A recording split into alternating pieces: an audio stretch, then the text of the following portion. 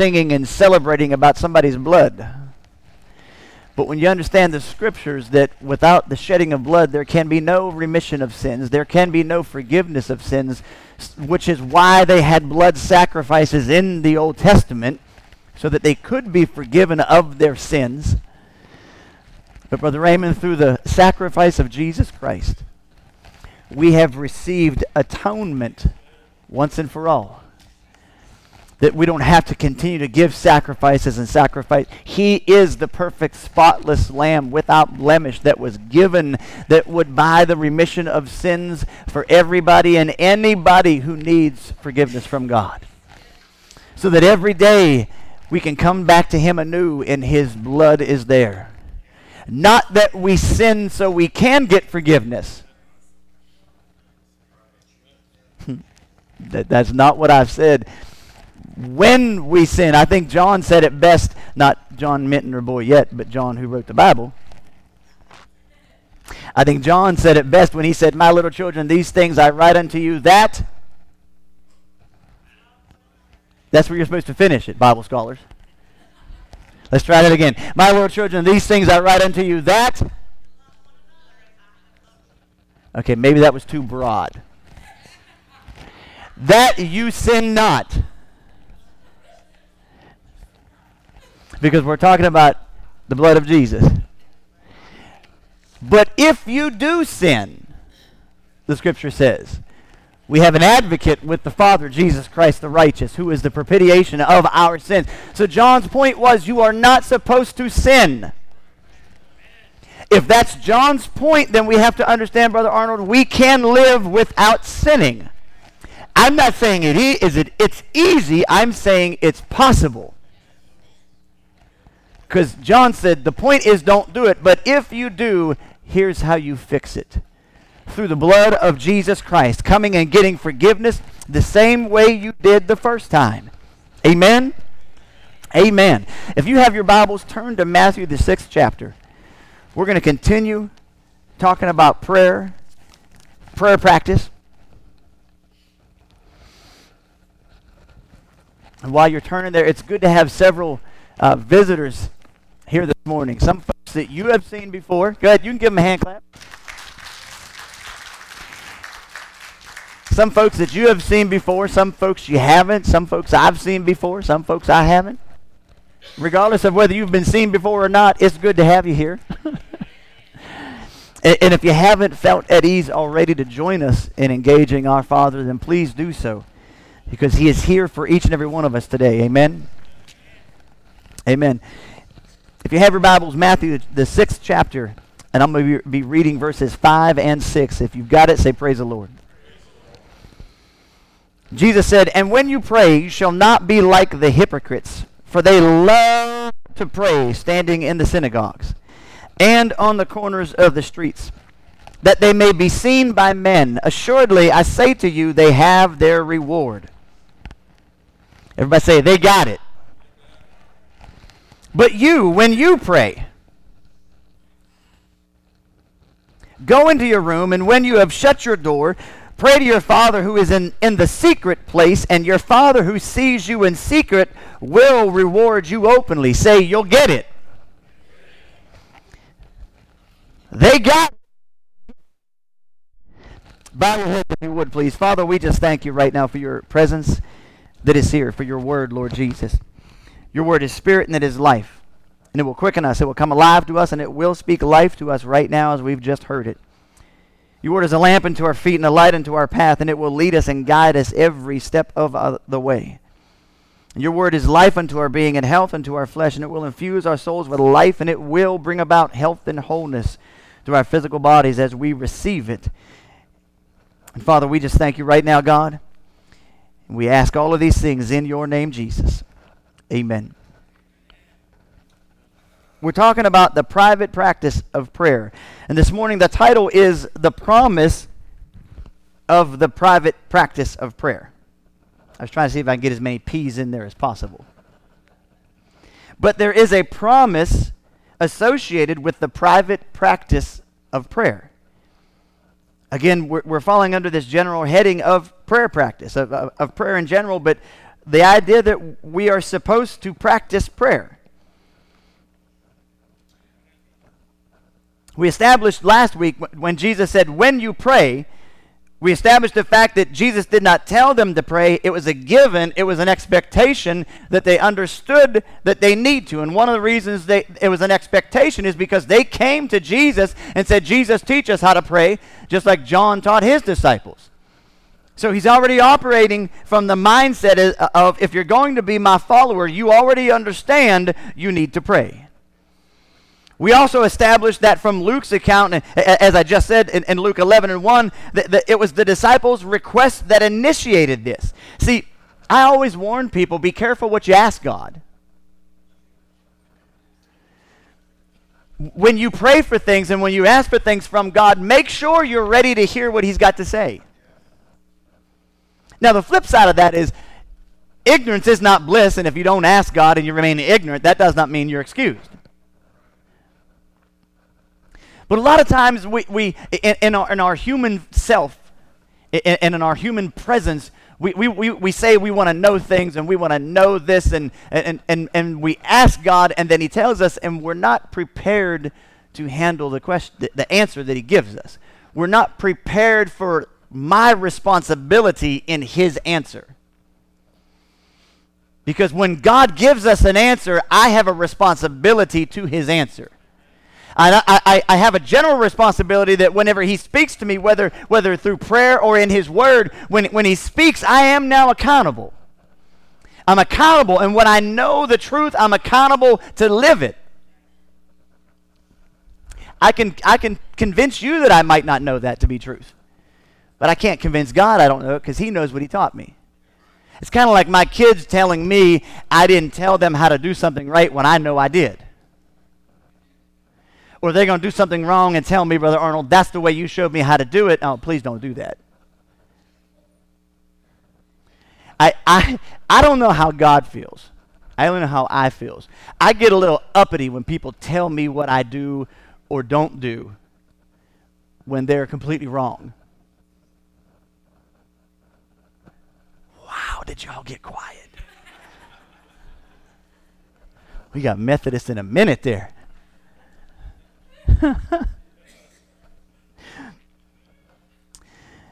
Jesus said, when you pray, enter into your closet. King James says closet. The New King James said go into your room.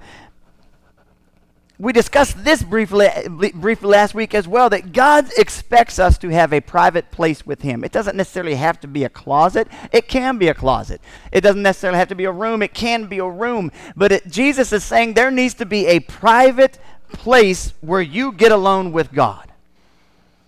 Not in the sense that this is the only place and the only time that you talk with God, but more so in the sense of this is a special private time that we have with God. It's kind of like, when the kids all go to school, Michelle and I kind of take advantage of that time sometimes. And my eldest wants to get an attitude sometimes when she finds out that we went out to lunch to such and such a place because she likes that place, and why didn't you just wait until we were all home? Well, for numerous reasons. Not that I need to explain them all to you, but number one, let me just be my frugal self. It's way cheaper with just the two of us. Can I get an amen? But the real reason, Brother Jeff, is that it was something that me and my wife were doing. It was a special moment.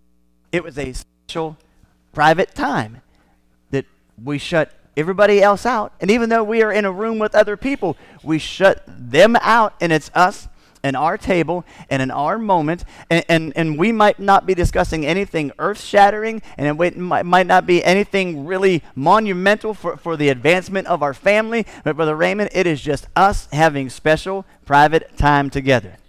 Even if it's only 45 minutes to an hour, it is me and my wife. It is a special moment.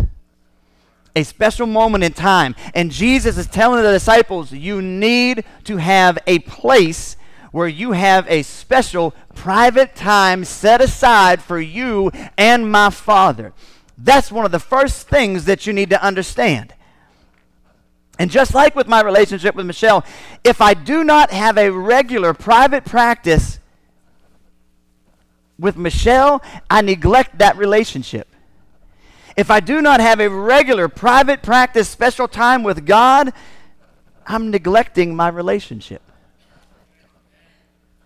Michelle and I talk when the kids are around. It's a lot more difficult. Michelle and I talk when other people are around. It's a lot more challenging. We spend time together when other people are around. However, in order to keep our relationship fresh and to continue building the depths of that relationship, we must spend private time together. Period. We could be married, still in relationship, but missing out on the best part of the relationship because we don't have special moments of private time together. Still married, still in relationship. And I wonder how many of us as Christians, that's our walk with God. Still in relationship with God, still in love with God, but you're missing out on the special private time moments with God. So therefore, you don't have those special moments. You don't have those special times. And therefore, you don't understand what you have. Because you're not diving in those secret times. Still in relationship with God. But you're missing out on the best part of that relationship with God. Jesus said, when you go into that room, shut the door. And I kind of hit on this already. It's a time when it's just you and God, you in prayer and worship and reading and studying the Word of God. See, there's a time for a corporate pursuit of God, and there's a time for a separate private pursuit of God. There's even a time for, maybe it's not a corporate, but maybe it's just a Sunday school size, or 2 or 3 or 4 or 5 or 6 of you.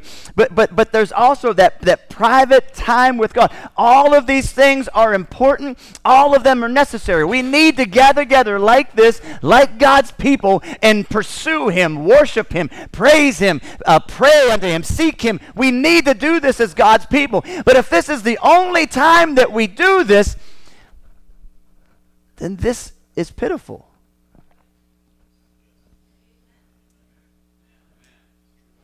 Because you got to understand this, what we're doing right now, at best, it is a culmination of what we are individually. What we do as a church, when we get together like this, at best, it is all of us added together individually. So the reality is, Lance, if you and I aren't much of anything Monday through Saturday, we're not adding a whole lot to Sunday.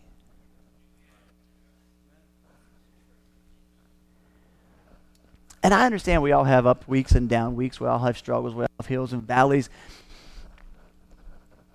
But Jesus came to restore a relationship. Jesus didn't come just to forgive us of sins. He came to restore a relationship that our ancestors destroyed. And so through dying on the cross, we can get forgiveness of our sins, but that is so we can come back into the right relationship with God our Father. And in order to keep that right relationship and to dive into the depths of what it is, we need to have private time with God. When you shut the door on everything else, and it's just you and God. No distractions. Things in life tend to crowd in and distract us. Relationship issues, job issues, financial hardships, unexpected emergencies, kids, extracurricular activities, church activities. Everything crowds in and distracts us. Distractions of life take us away from what is necessary, that private time with God. Do you understand there are so many people in ministry and in churches who their own prayer life suffers because of how much work they're doing for God?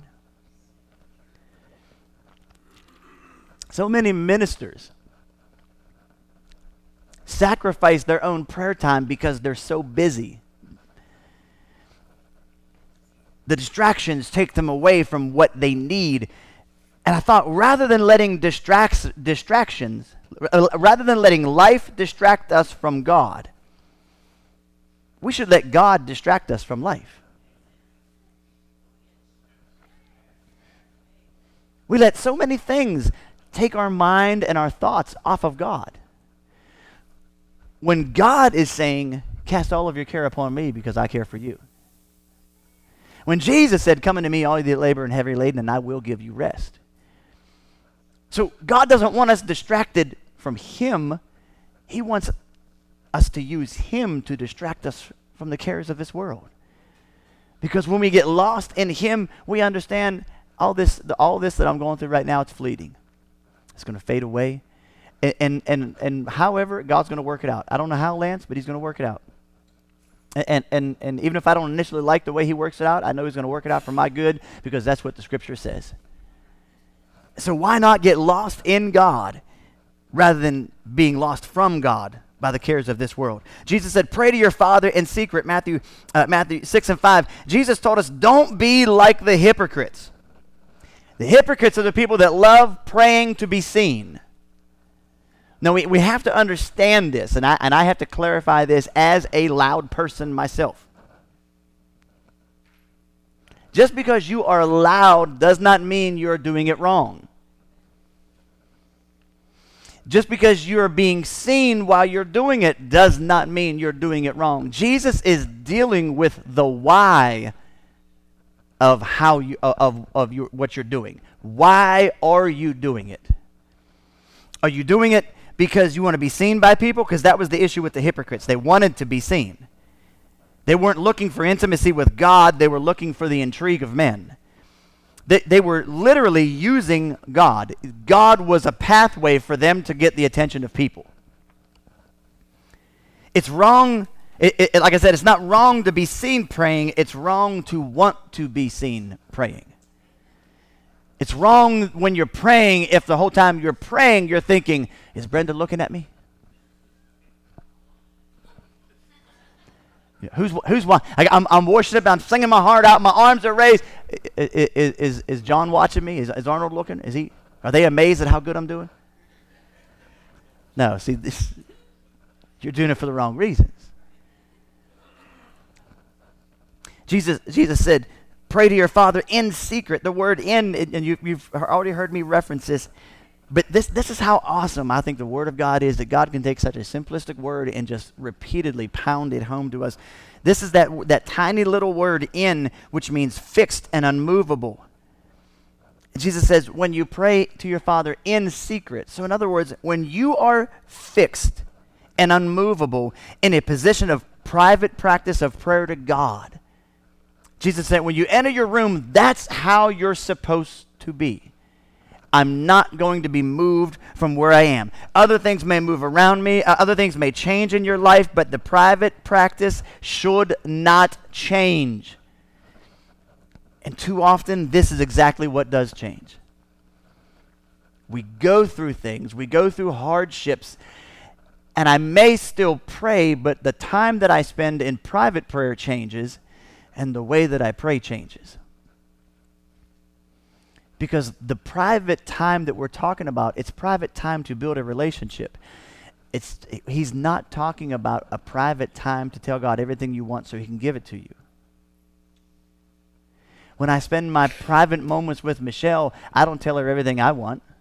I don't spend the whole lunchtime talking about me. If I do that, she's not going to want to go out anymore. Or maybe she will, but she'll want to sit at a different table.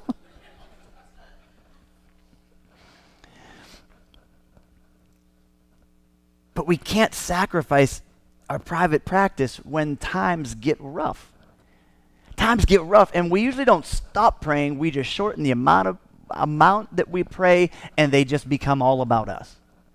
They become all about redeem me, save me, deliver me, get me out of this mess, God. And you're not building a relationship like that. Let me just don't answer. In your head. Do you like hanging around people that only talk about themselves and always want from you? We can't take that kind of attitude to God. Because His private practice is supposed to be about building a relationship. Jesus goes on, He says, your Father will reward you openly. Again, now, in secret, the word in comes from the Greek word, which I don't know what the Greek word is, 1722 if you want to look it up, Strong's. Ironically, when Jesus says, your Father will reward you openly, openly comes from the exact same Greek word, 1722, in Strong's numbering system. Translated in our English language into the word in, also translated into the word openly. But when you understand what the word means, being fixed and unmovable. So Jesus says a very simple statement. When you're fixed and unmovable in your private time with God, when nobody else sees what you're doing, God is fixed and unmovable when He rewards you publicly. So that when you're in your private time, I don't have to be pouring my heart out, Lance, and saying, oh, why, woe is me, oh, why is this happening, why am I going through this, and why is so-and-so doing this to me, and why isn't this changing, and why is this, and why. I don't have to do that, because I already know what the Word of God says. I already know what the promise of God tells me. When I'm fixed and unmovable in my private time with God, God is fixed and unmovable in the way that He rewards me openly. So I understand at that point, Brenda, it's not about me rewarding me. It's not about me telling God how to reward me. It's not about me telling God when to reward me. It's all about me understanding that when I do my part, God does His part. So if I am fixed, God is.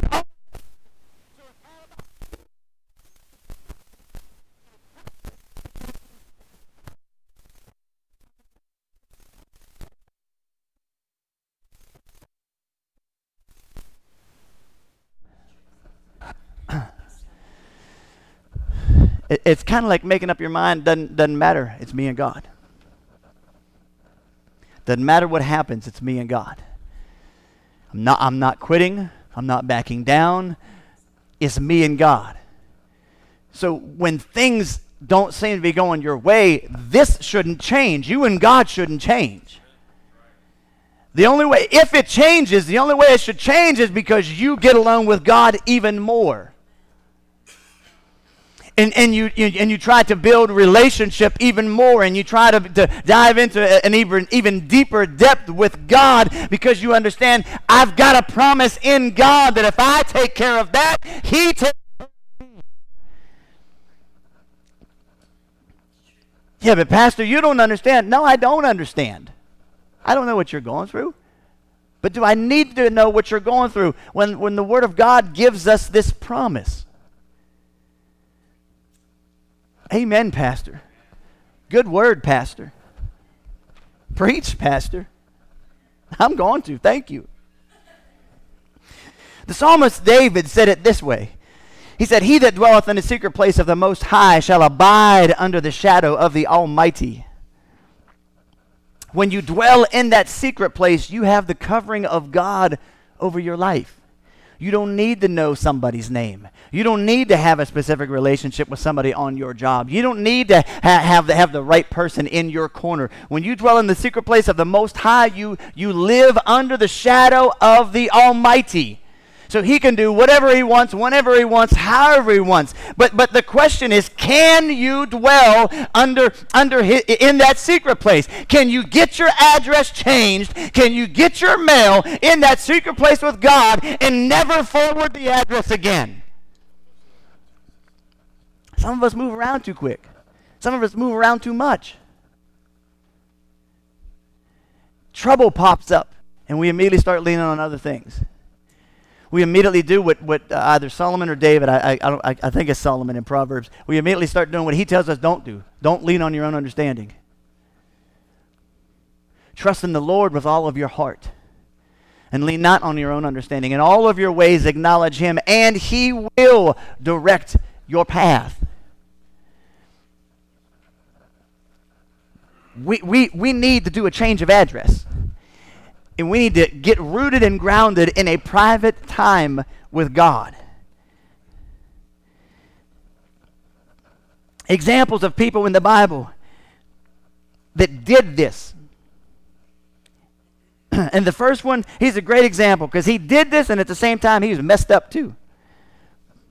David.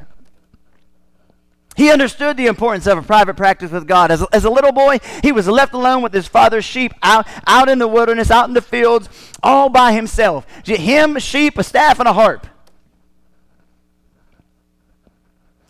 He's out there just watching sheep, playing worship songs, just watching sheep, praying to God, just watching sheep, writing worship songs. It's just him, sheep, and God, him, sheep, and God. And he had plenty of time to pursue and to write and to play and to worship God because he was all by himself.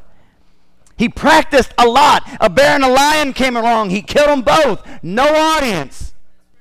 And I'm convinced unless he had the carcass to show his dad and brothers, they never believed him. Because if Josiah came and told me, Dad, I killed a bear today, Josiah, stop lying. And if he don't have a carcass or a claw or a paw or a nose, but David did it.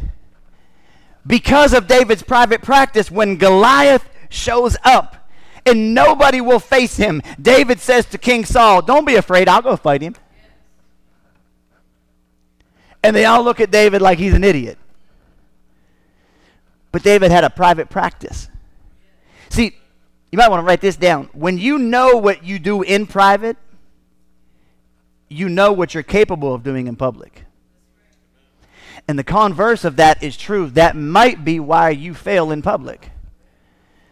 Because you know what you do in private. Daniel versus the lion's den.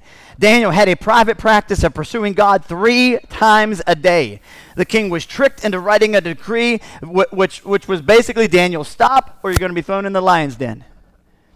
Daniel didn't stop. For those of us who know the story, we know that. Even at the threat of being thrown in the lion's den, he was fixed in his private practice with God. God rewarded him openly. 3 Hebrew boys, they began a private practice with this said Daniel that I just spoke of. When they all began, that set the tone of their lives. Daniel went his way, they went their way. Long story short, they were told basically the same thing. Stop it. And they said no. And they got thrown into a fiery furnace. They got thrown in, but they walked back out. And I ain't trying to have a Pentecostal moment right now, but I just think it's neat. They threw them in, and they had to request for them to come back out. They weren't even anxious to get out.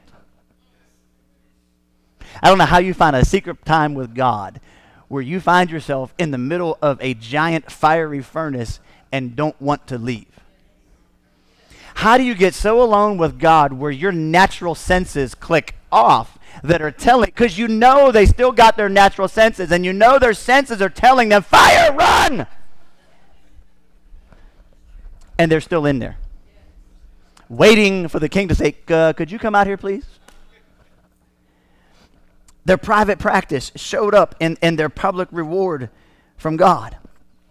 Okay, now as I wrap this up, we all fail or succeed because of our private practice. And that's not, I mean, I'd like to just think this was just a high and lofty spiritual thing. It's not. This is a life thing.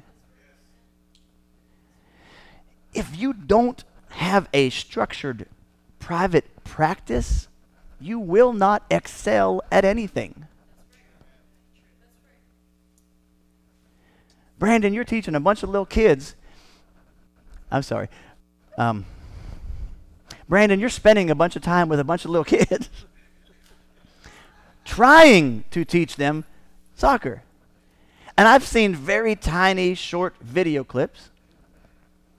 And I think I've heard you say it's pretty much like herding cats.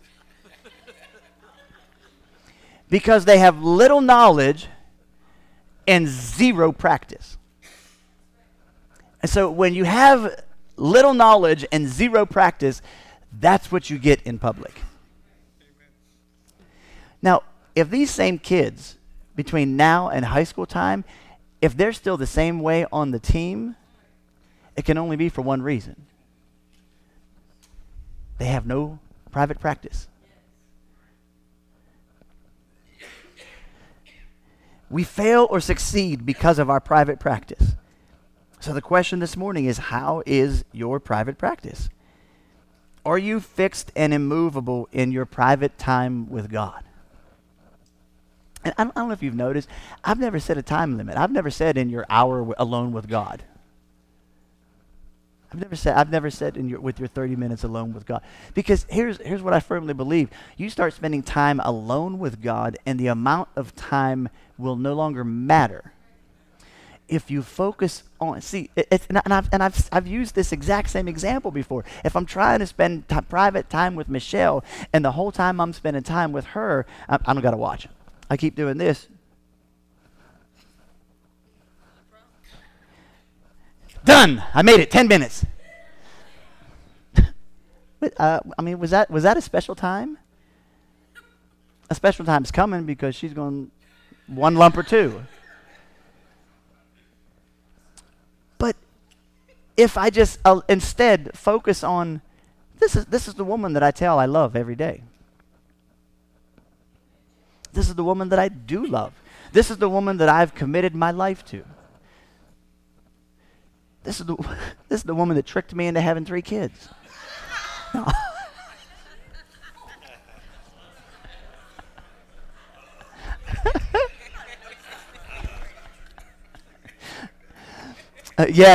Yes, protect me, Father. As soon as service is over, if I could have my armor bearers follow me. But I say I love her. But if that's the way I treat my private time with her, Danny, she has the right to question, do I love her? She has that right. She has it because I give it to her. Now, I know there are times when we get distracted. We've gone out, and this has happened to both of us. One of us has told the other one, okay, it's us. Put your phone down. Don't know what you're doing, but it's not more important than this moment right here. And I understand that's not a normal for us. I'm talking about if that, the whole point of this was how much time you spend with God. Just focus on God. Let time take care of itself. You want a time frame to begin with? Just begin with 15. If you don't make 15, then you got extra minutes to do something. But here's what I firmly believe. If you focus on God and the fact that you say you love Him, and you focus on building a relationship through communicating with Him, through prayer and through reading His Word, here's what I firmly believe. Whatever amount of time you give, I believe you're going to find out it's not long enough sometimes. Because you're going to get into a time of communion with God where 15 didn't do it, 20 didn't do it, 30 wasn't enough, an hour wasn't enough. The same way you get into that type of a flow with your spouse where you're spending time with them and the hour has gone by and now it's time to pick up the kids or they're coming home from school, you got to do this, you got to do that, and you're thinking, man, where did the time go? That's because you were focused on the one you're spending the time with, not focused on what's going to happen after it, not focused on how am I going to meet my quota. You were focused on that person. If you're not fixed and immovable in your private practice with God, you're never going to know the joy of a real relationship with God. It's not about coming here. I mean, we're supposed to do this, but it isn't about coming to church. Jesus died to rebuild your relationship with His Father. A relationship was destroyed. Jesus was the way to fix it. Jesus did not die on a cross so we could come to church. Ooh, that was quiet. Thank you, Layla. You nodded your head. Jesus, I'm going to say it again. He did not die so we could come to church. Yes, Jesus inspired Paul to write, forsake not the assembling together of yourselves. So we should gather together like this, but this is not why He died. He died to restore a right relationship between you and me and His Father. So we need to work on the relationship, not the motions that we go through. If you don't have a private practice with God, now this is harsh, but it's true. You have no right to expect anything from him. Because Jesus himself said, here's the promise. If you're fixed in secret, he's fixed in rewarding you openly. And some of us, oh help me Jesus, some of us misplace our anger and our frustration and our agitation because you get blessed and I see you get blessed. And in the back of my mind, I think, well, she don't deserve that. What's this, that? And I don't understand that, Jeff, that could be a result of her private practice with God. God could be keeping up his end of the bargain. And so now, do I really want to get into a conversation where I'm telling God it's not fair when he's doing what he said he would do, when she does what he told her to do? That's not a conversation I want to get involved in. I can never win that one, Teresa. The only place I'm going to find myself in that conversation is on my knees saying, Father, forgive me, because I was wrong. Some people fail publicly because of how they practice privately. If your private practice is inconsistent, sporadic, or non-existent, then you can't expect too much from God publicly on your behalf.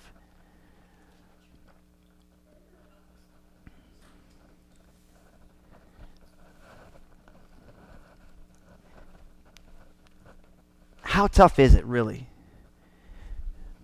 If you don't have a consistent time, how tough is it really to say, God, I'm starting out today and I'm starting pitiful. I'm going to give you 5. How hard is that? But if you have no starting point, if you have doing nothing, I challenge you. Give God 5. Now, I don't mean a high five. Give him 5. Set aside 5 minutes every day. God, this 5 minutes is you and me. But don't watch your watch when you do it. And I believe if you sincerely do that, I believe you're going to begin to see a change in you, a change in your relationship with God, a change in the way that you think about your relationship with God, a change in the way that you pursue God. I believe you're going to see all of this because you're giving God private, special time between him and you. And when you do that, God takes advantage of it. How many people, and I want you to raise your hand if your guts enough, got the guts. How many people here, my hand is already up, have screwed up a special private moment you had with your special somebody because you missed it, you didn't understand it? If we give God the time, he never screws it up. He is waiting for us to give him that special moment. He's ready to take advantage of it. Or are we ready to give it to him? Are we going to give it to him? Could you stand with me, please?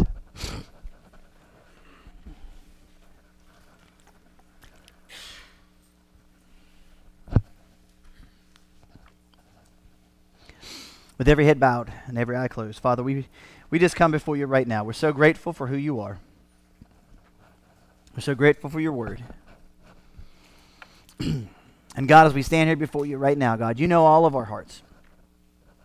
And God, I pray that as your word has gone out and you've acknowledged to us, Father, God, you've dealt with us. You've moved on us. And God, even as I'm praying right now, God, you're speaking to people's hearts and their minds, their souls right now, Father. And God, I pray that people would respond to you. They would respond to your spirit. They would respond to your word. God, I pray for those of us that already have that time set aside. God, I pray that we just continue to dive into that further and further and not let anything distract us from that, God. For those who might not have that special time set up yet, God, I pray that you would help us to just take that initiative and give you 5. Wherever we can find it, at the beginning of the day, at the end of the day, but God, to make a special attempt that we're going to give you this time. It's me and you. It's us and you and nobody else and nothing else, Father God. And we're going to focus on you for these few short moments. And God, when we do that, I know you're going to come down and you're going to meet with us. You're going to commune with us. You're going to talk with us. And you're going to make that time even more special for us than we ever imagined. Father, I pray that we have a hunger and thirst for you and for relationship with you and establishing that time and making it immovable. Father, I pray that you would just keep us as we leave this place, that we would continue to be your people, not just in word, but even more so in deed, in the way that we conduct ourselves. And Father, we just thank you right now, God, as we ask all of this in your name, Jesus. And everybody said, amen. Amen.